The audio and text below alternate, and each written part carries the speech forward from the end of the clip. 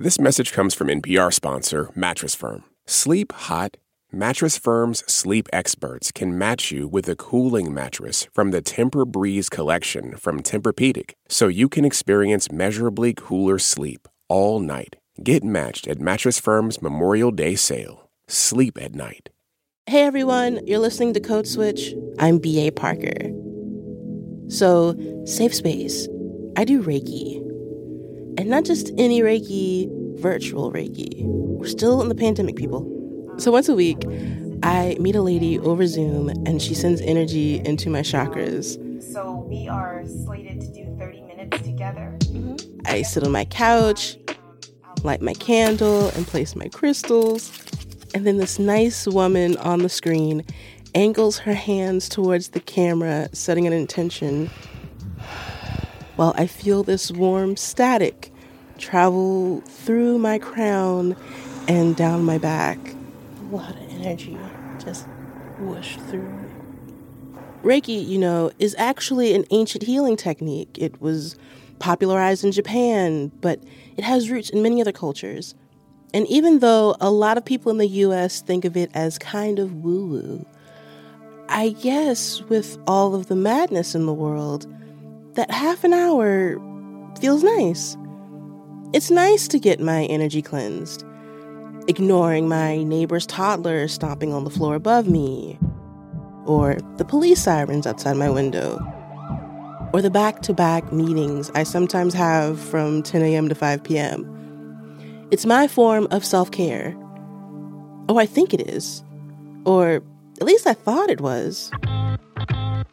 I like to say that you can't meditate your way out of a 40-hour work week with no childcare, without health insurance, without access to actual, real systemic support. That's Dr. Pooja Lakshman. She's a psychiatrist specializing in women's mental health. And the founder and CEO of Gemma, which is a women's mental health education platform. And she's the author of a new book called Real Self-Care, Crystals, Cleanses, and Bubble Baths Not Included. So today on the show, what is real self-care? What's not real self-care? And why the difference is crucial, especially to women of color. Because when you believe that the problem is inside of you, then you don't question the status quo. We're going to start with the fake self-care. To do that, unfortunately, I have to take you all back to a dark, depressing time that I think we all rather forget. So, in 2020, 2021, the rest of the world was going through a rough patch. Mm-hmm. And I was stressed with work, with the news, with life. And a lot of people told me I needed to prioritize self-care. Mm-hmm. And so, I tried everything. I tried meditating, breath work. I did edibles. I went into a sensory deprivation tank. I did Reiki. But, nothing was working. And I was still really stressed. But in your book, you're making the argument that none of that is actually self-care, right? So yes, with a caveat. Yes. So, buying a new day planner and signing up for a meditation class isn't going to change the fact that 30 million Americans are uninsured and that, a quarter of American workers don't have paid sick days, or, the fact that if you're a Black woman, you have to work for 19 months to make the same amount of money that a white man will make in 12 months, right? So all of the systemic things, whether we're talking about white supremacy, whether we're talking about, toxic capitalism, patriarchy, right? All of these different things. So the meditation apps, the bubble baths, the sensory deprivation tanks, all that stuff is kind of sold to us as the solution, but it doesn't actually fix any of the real external problems that have caused us to feel so terrible to begin with. In the book, you define it, but how do you define quote unquote fake self-care? Yeah, so I call it faux self-care. Faux self-care. And I conceptualize faux self-care as the methods. So it's always going to be something that's prescribed from the outside. Like you mentioned, people telling you, you need to do self-care, you need to meditate, you need to go to yoga, you need to make your gratitude list. So it's prescribed from the outside. It's usually a noun. So it's usually describing some sort of activity or a product. It's something to buy or something to do, right? And it usually maintains the status quo in your relationships or in your family life or in your workplace. And it doesn't actually do anything to change any of these larger systems. Mm-hmm. So that's the crux of it. Like it maintains the status quo in your life. And usually, especially for women and for people of color, it's typically an escape. And we can come back to this. It's not that escape is bad, mm-hmm. but it's an escape so that you can get away from all of the terribleness that's going on.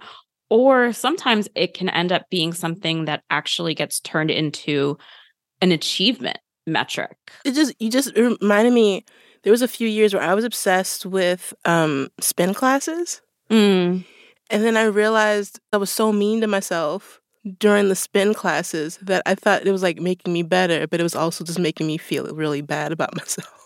Well, yeah. And that's a really great point. So the other thing with faux self-care, especially when it's something that gets equated with achievement, is it usually comes with guilt and shame.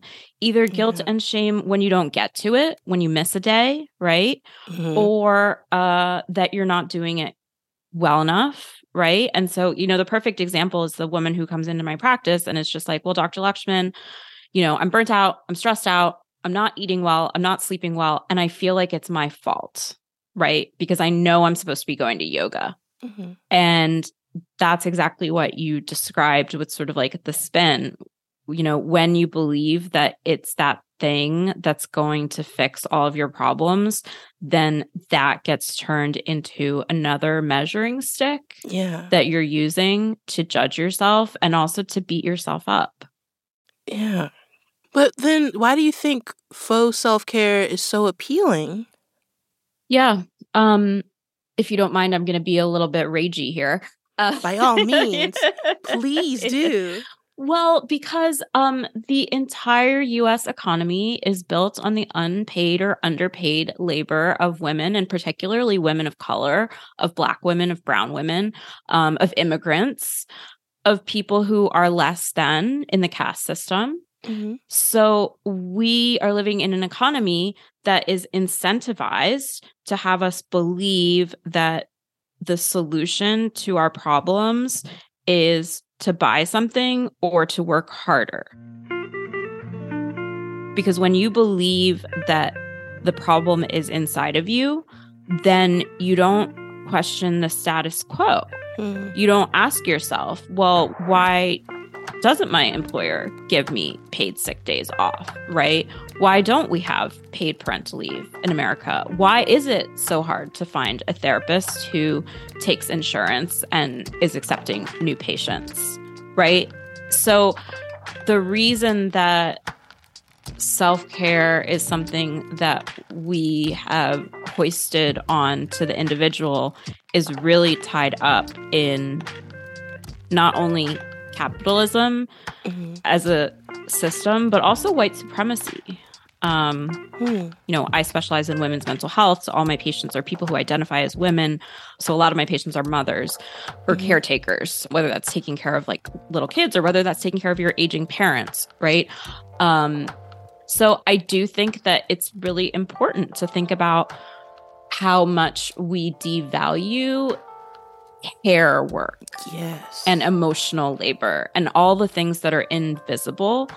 So getting back to the original question, the real work of self-care is actually invisible and it takes a really long time. And it's not something that you can measure or check off on a list. And so therefore, like the shortcut, right, is to just believe that like, well, I can just like buy this packet of pretty beige branded vitamins that's being shoved in my face on Instagram every day. If I buy that and it's delivered in 24 hours, right, like that'll fix my problems, as opposed to investing in the longer term risky work of looking at how am I living my life? Like, what's really important to me? How do I learn how to set boundaries in my relationships, right? All that stuff, that's the real kind of internal work. That's so much harder because, we're like living in this system where people you don't have time, right? Like most of my patients, and even me, I'll say, I'm on week 4 of a book launch right now, and I'm drowning a bit. Right. And when you're drowning, you just want that life raft, right? You just want the thing that's just going to make you feel better immediately. And that's what the faux self-care is. So I want to also just say, I don't want anybody to feel ashamed for the ways in which you turn to, whether it's like the bubble baths, whether it's like the sensory deprivation tank, right? Like all these different things, the mani-pedis, because like usually you're coming there out of desperation.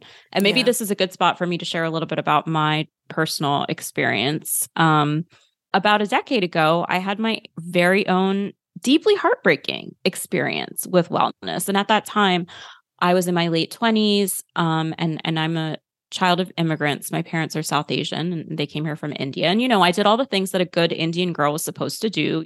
I went to Ivy League college. I got into med school, became a doctor, got married, and found myself in my second year of psychiatry residency at a really prestigious place. Having kind of checked off all the things that I was supposed to do, I found myself like really lost. I was kind of like, okay, well, now I'm allowed to figure out how to be happy. And I didn't know how. And then I also was really angry and confused by the modern medical system and sort of what I was being taught as a psychiatrist. I was seeing things like patients coming in and, someone who's unhoused, right? And what they really need is housing, but all I can do is prescribe medication, right? Or another patient who's like losing her job because she doesn't have childcare. And all I can do is prescribe medication or do psychotherapy with her, but I can't fix these systemic problems. And I realized that was a very naive way of looking at becoming a doctor, that I believed that I could fix those problems. And anyway, so I was very angry. And so I basically just destroyed my life. I left my marriage. I moved into a wellness commune in San Francisco. Pretty quickly after that, I dropped out of my residency. But by the end of that 2 years, I realized that I had just been running away from my problems, and that there's no, even in the wellness world or the spiritual world, quote unquote spiritual world, there are just as many hypocrisies and inconsistencies as in mainstream medicine, and that there's no shortcut actually for doing the hard work of making really hard decisions in your own life.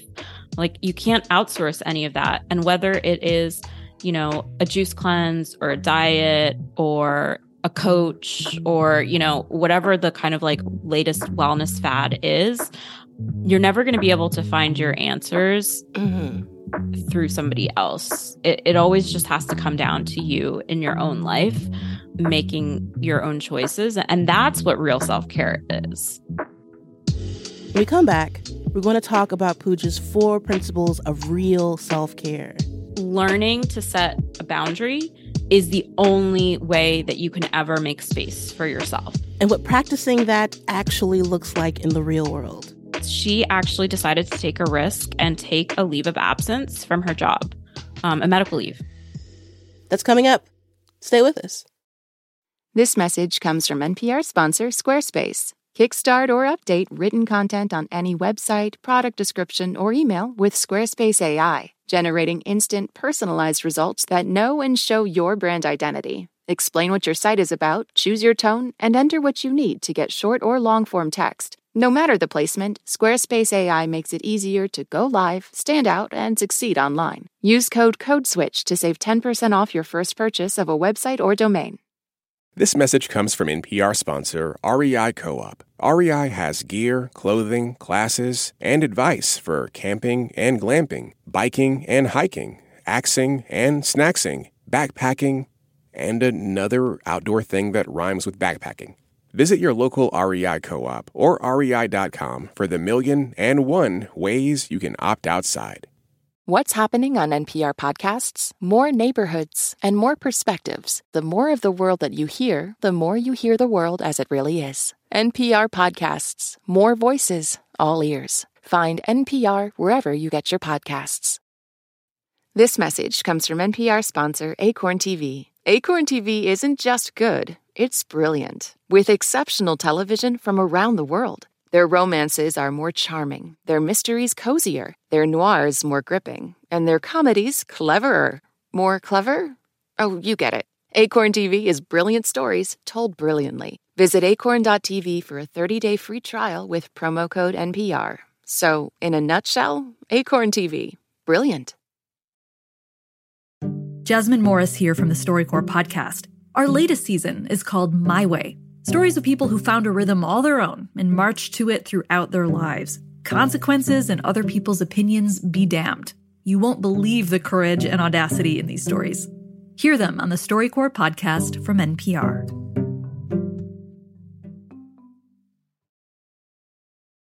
I'm Parker, this is Code Switch, and I'm back with Dr. Pooja Lakshman, and we're finally going to talk about her definition of real self-care. I think what is different about this work is framing it in the context of our oppressive systems. Yeah. And that very much comes from folks like Audre Lorde, right? One of my favorite quotes of hers is actually what I use at the very front of the book.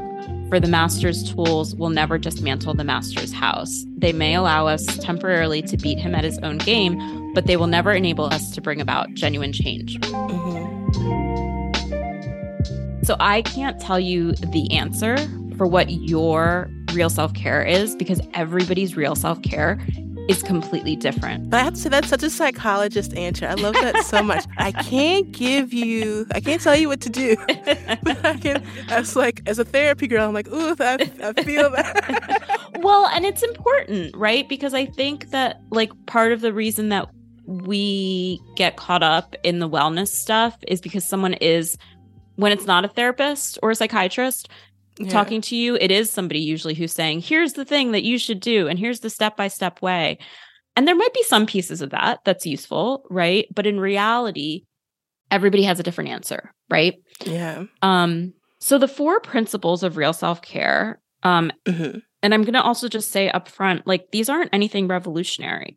So the 4 principles are setting boundaries and learning to deal with guilt. So that is step 1. And the reason why that is step 1 or principle 1 is because learning to set a boundary and coming to terms with your guilt about that boundary is the only way that you can ever make space for yourself. So that has to be principle 1. Principle 2 is developing self-compassion. And when I talk about self-compassion, what I mean is the way that you talk to yourself, actually paying attention to how you talk to yourself. That's principle 2. Principle 3 is getting clear on your values. And we can come back to this because it's an important one. This is the decision-making, right? That you were just talking about, Parker. This is the hard part. Right. This is it's all hard. Let's be clear. But this is the part where it's the crux of you need to use an internal lens to make the big choices in your life. Who are you going to choose as your life partner? Are you going to have a life partner?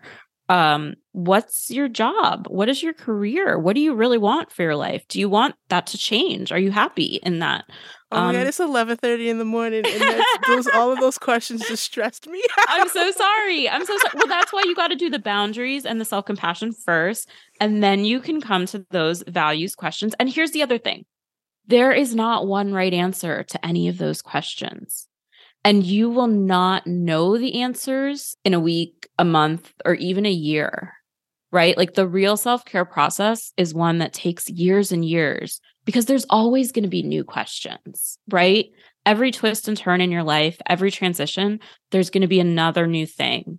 So I think what I like to do, when you're in that place of there's so much I have to figure out, instead of believing that there's going to be one right answer that's handed down, remind yourself that it's actually hundreds and thousands of small decisions that's going to get you to your answers. And that takes some of the pressure off, I think. hopefully it's not adding to your stress. But I think it's like there's less of this like, well, I need to make the right choice, and more of like, no, there's actually just thousands of small, different micro decisions that you're going to make. And that's what you're doing as you're moving through boundaries and self-compassion and even values. And then the fourth principle is that this is actually power.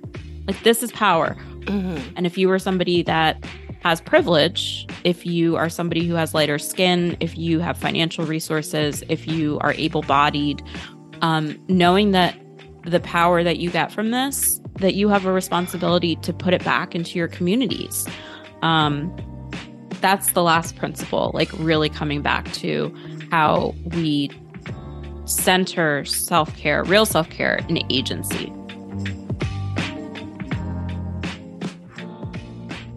You're a psychiatrist, mm-hmm. and in your book, you write about many of your different patients and what they're going through, and you work with them to create a different framework. So can you tell us about Michaela and her situation in the book? Yeah, absolutely. So Michaela was a patient that came to originally see me for her obsessive compulsive disorder. Mm-hmm. And so we treated that with psychotherapy and with medication. And during the course of working together, her dad got really sick.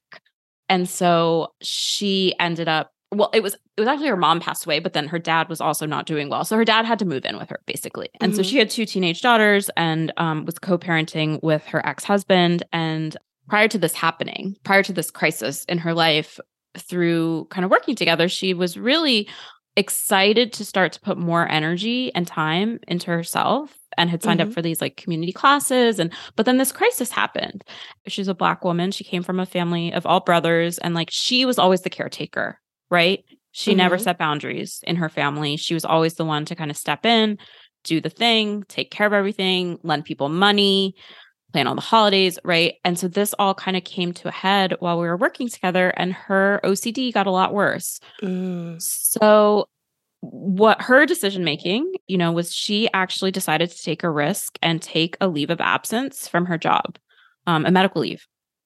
And during that time was able to, see me more regularly. We were able to get a handle on her anxiety, also figure out a plan for taking care of her father and asking actually her brothers for some money to chip in, all these different pieces. But, the fear of making that choice, especially as a Black woman, she was really worried about how she would be perceived, whether she would lose her job, whether she would, not get that next promotion, right? All this stuff. And then what actually ended up happening is through this process, when she came back and she connected with another person at her workplace who actually had a family member with OCD, a kid, and they started these little kind of like talks at work that were kind of a support space for others at the company who were dealing with mental health issues. And when she was up for like her next performance review, she actually was praised for this. And they started kind of like something that was similar to like an ERG, where she actually got some funding for it. Okay. And so the thing that she was really worried about that would hold her back and that she would be penalized for ended up actually being something that was fully celebrated in her workplace. And none of that would have happened unless she, like the first thread in all of that for her was starting to set boundaries inside her family, actually. So I guess I want to say 2 things on that. There's parts of the book where I have these little sections where like, that are sort of like, yeah, sounds great, but which is like my patients who are like, yeah, it sounds great, Dr. Lakshman. Like, okay, awesome. But like my employer's never going to like do that for me. My family's terrible. They're not going to, and so I'm not saying that it all works out great. Like, she still has struggles, right? This is all hard stuff. But I think that, and especially if you're somebody who is a person of color, or in particular, a Black person in corporate America, we do know that you will be penalized, right? Like that's not imaginary, right? That's not in your head. Like that's a very real thing. So you have to figure out, when is it worth taking the risk, and what are the potential costs of the risk? And there will be some times where it's not worth it, and there will be other times where it is. So when I talk about boundaries, actually, it's worth clarifying here. So my definition of boundaries is a little bit different. I think about boundaries as the pause. Mm. And then you can say yes, you can say no, or you can negotiate. And then in the case of Michaela, it's like doing the calculus of like, okay, yeah, my mental health is really, really bad. And yeah, it's a risk for me to ask for this leave. But if I don't, I'm probably going to deteriorate to the point where like I might get fired. Yeah, because there's this great line right in one of your chapters. It's like, our entire system is built on the premise that women's time, especially the time of Black and brown women, doesn't belong to them. And setting boundaries is how to take time, energy, and attention back. And that really struck with me. And I was like, oh no. And I really love the examples that you gave of two Black female athletes, Naomi Osaka and Simone Biles. Mm. For those who need a reminder, Naomi Osaka is a professional tennis player. Simone Biles is one of the most decorated American Olympic gymnasts. And they both stepped away from their sports at very high-profile moments in 2021. Like, when I win, I don't feel happy. I feel more like a relief. And then when I lose, I feel very sad. And I don't think that's normal. But I think I'm going to take a break from playing for a while. I say put mental health first, because if you don't, then you're not going to enjoy your sport and you're not going to succeed as much as you want to. Could you tell us about how you see them as practicing real self-care? Yeah. So for both of those spectacular female athletes, on one hand, you can think of it as like, oh, these are huge superstars, you know, they have tons of money, et cetera. But on the other hand, the way that I think of it as a psychiatrist is, wow, these are two young Black women who have the weight of the world on their shoulders, like in so many people depending on them to bring in money, right? And such high expectations that other people have and that they have, I would imagine they have for their careers. And then to step back and say, you know what, my mental health matters. My mental health is the most important thing. And to do that on a global stage while all the eyes are watching. You know, I don't know anything about their own internal processes, but that looked so much like real self-care to me. And that also, I feel like, was just such a poignant example of the power dynamic there. These are, again, two young Black women athletes, and there's plenty of non-Black folks who are making lots of money off of their performances, right? And again, but for them to say, like, I matter, and I'm going to trust that I can come back and I can do whatever I want, right? That this isn't a failing, like that this is power to do this. Yeah. The thing with real self-care is there is a cost. Like there's an emotional cost, sometimes monetary cost, societal cost. And there is also, I mean, you have these high-profile people like Naomi Osaka and Simone Biles who are out here doing real self-care, knowing what like you say, weighing the risks. And I think about someone who may not be in like the spotlight or in the, like even me, I'm in a position of privilege where I can say no to certain things or be like, I'm going to take the afternoon off and go see John Wick or something. Like, I think about people who are in a less privileged situation. Is it possible for them to exercise real self-care? I think it is. I think it looks different everywhere in every different sort of station of life. Mm-hmm. When I talk about this question, the thing that always comes to mind for me is when I was a medical student. And I know that obviously even being able to be a medical student in America is a hugely privileged position to be in. And the reason that I use it as an example is because I felt at that time like I had zero choices and I was at the bottom of the ladder because I was in the medical hierarchy. And this was back in like 2009-ish, maybe. And I was a third-year med student on my surgery rotation at a hospital in North Philly. And my team didn't know my name. What? Yeah. Like it was just like, hey, med student, No. can you grab this? Yes. And so for me in that time of my life, real self-care was asking to be called by my name.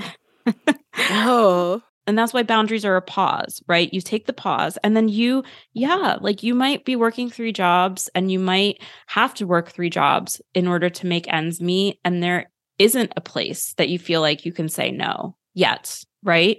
But if a boundary is the pause, at least you can take that pause and start to think briefly of like, okay, what needs to change so that I could get to a place to say no? And usually that is something economic, and usually that is something that is social and collective. Yeah. But I just want to ask, like, when you're pushing for something like saying your actual name and getting called your name, is that changing the overall dynamic? Because it doesn't feel 100% that way. That's a good question. I mean, the medical system still is absolutely terrible and abusive and traumatic. So no, me saying my name did not go very far.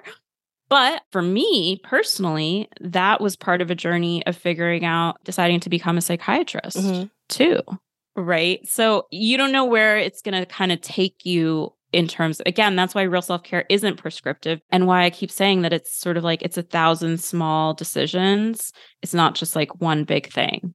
You write that the problems affecting women of color are structural. Like, I've been in positions where, like, the microaggressions come at you left and right, and you're trying to, like, there's, like, pay issues. There's, like, all of these things that are really in our control. But these changes need to be internal. And have you found ways to kind of circle that square? How can you circle that square? Yeah. I have probably a depressing answer to this. I'll take it. Which is, I have probably lost faith in sort of the establishment. Like, I think the answers have to come from people that are outside of the systems. Because I think inside the system, whether we're talking about healthcare, academics, whether we're talking about law, banking, whatever, all the different industries, when you're inside the system as a person of color, the cost of trying to change that particular system is so, so high. Yeah. On your own mental health. It's funny that the self-care that you're talking about does seem deeply communal and not the classic, like, quote unquote, self that we think of. Yeah. Because real self-care is interpersonal and communal. I know we hear a lot about community care. And maybe in writing this book, it's a little bit of a Trojan horse in that I feel like more people will read it when it's called real self-care, as opposed to calling it community care, even though what I am really speaking to is taking care of each other too. But I think that you got to take care of yourself first. Like, that has to be step one. I mean, again, it's so hard. It involves like maybe 5 extra brain cells that I don't know if I have right now. But it's also, for lack of a better word, it's not sexy. How do we, like, you give me like bath salts. If you give me like one of those like huge, like, I got a bath bomb for my birthday that's like the shape of the earth, like things like that. How do you sell this version of self-care to the people who need it the most? Yeah. Are you telling me I'm doing a terrible job of selling it right now? No, you're doing great. You're doing great. I mean, it's still a little bleak, but that's kind of what you expect. Because, like, you also, like, you say, like, you start at the idea that we suffer and we try to improve this, like, despite the suffering. So already, it's bleak, but it's okay. I'm with you. Well, you know what? Like, I think my answer to that would be that I'm not trying to sell it. Like, I think you come to it when you've done everything else and it hasn't worked. Right. And this is, you need a companion to get through. Right. Or maybe what I'll say is I don't have the solution, like all the answers and all the solutions. What I do have is the beginning of a new conversation. Mm-hmm. That's what this is. It's not the answer. It's the beginning of a conversation. And I think you're asking me, like, is it even worth having this conversation? And like, I'm just saying, yes, yes, yes. Okay, my last question. Is my Reiki real self-care or faux self-care? I don't know about whether like there's anything actually specific about that specific thing. But to me, this actually sounds like the practice of taking that time out, having it once a week, having it feel like it's something that you're doing for yourself is the value. Yeah. So then I would wonder if can you figure out a way to do that for yourself that's not Reiki, but that is maybe looking at places in your life where you want to set a boundary and giving yourself maybe 30 minutes to think about what is that boundaries practice going to look like? What is that first thing that you're going to set a boundary with? Now you've made it less fun.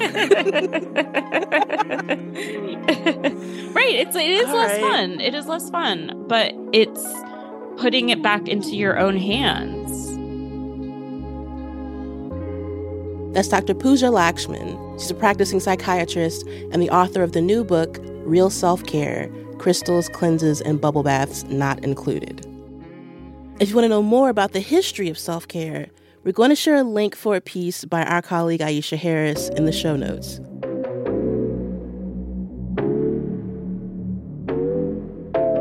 And that's our show. You can follow us on Instagram at NPR Code Switch. If email is more your thing, ours is codeswitch@npr.org. And subscribe to our podcast on NPR One or wherever you get your podcasts. And just wanted to give a quick shout out to our Code Switch Plus listeners. We appreciate you and thank you for being a subscriber. Subscribing to Code Switch Plus means getting to listen to all of our episodes without any sponsor breaks. It also helps support our show. So if you love our work, please consider signing up at plus.npr.org/codeswitch. This episode was produced by Deepa Modasham with help from Christina Kalla. It was edited by Leah Donnella. Our engineer was James Willits. Episode art was designed by L.A. Johnson. And a big shout out to the rest of the Code Switch massive: Karen Grigsby Bates, Alyssa Jung Perry, Dahlia Mortada, Kumari Devarajan, Jess Kung, James Sneed, Steve Drummond, Verilyn Williams, Jean Demby, and Lori Lizaraga. Our intern is Olivia Chilcote. I'm B.A. Parker. Hydrate. You can't just keep going to sensory deprivation tanks. Don't do it. I mean, you can if you want to, but I imagine they're really expensive. And I did it wrong. I thought I was doing it wrong the whole time, and I was mad at myself that I wasn't doing it properly.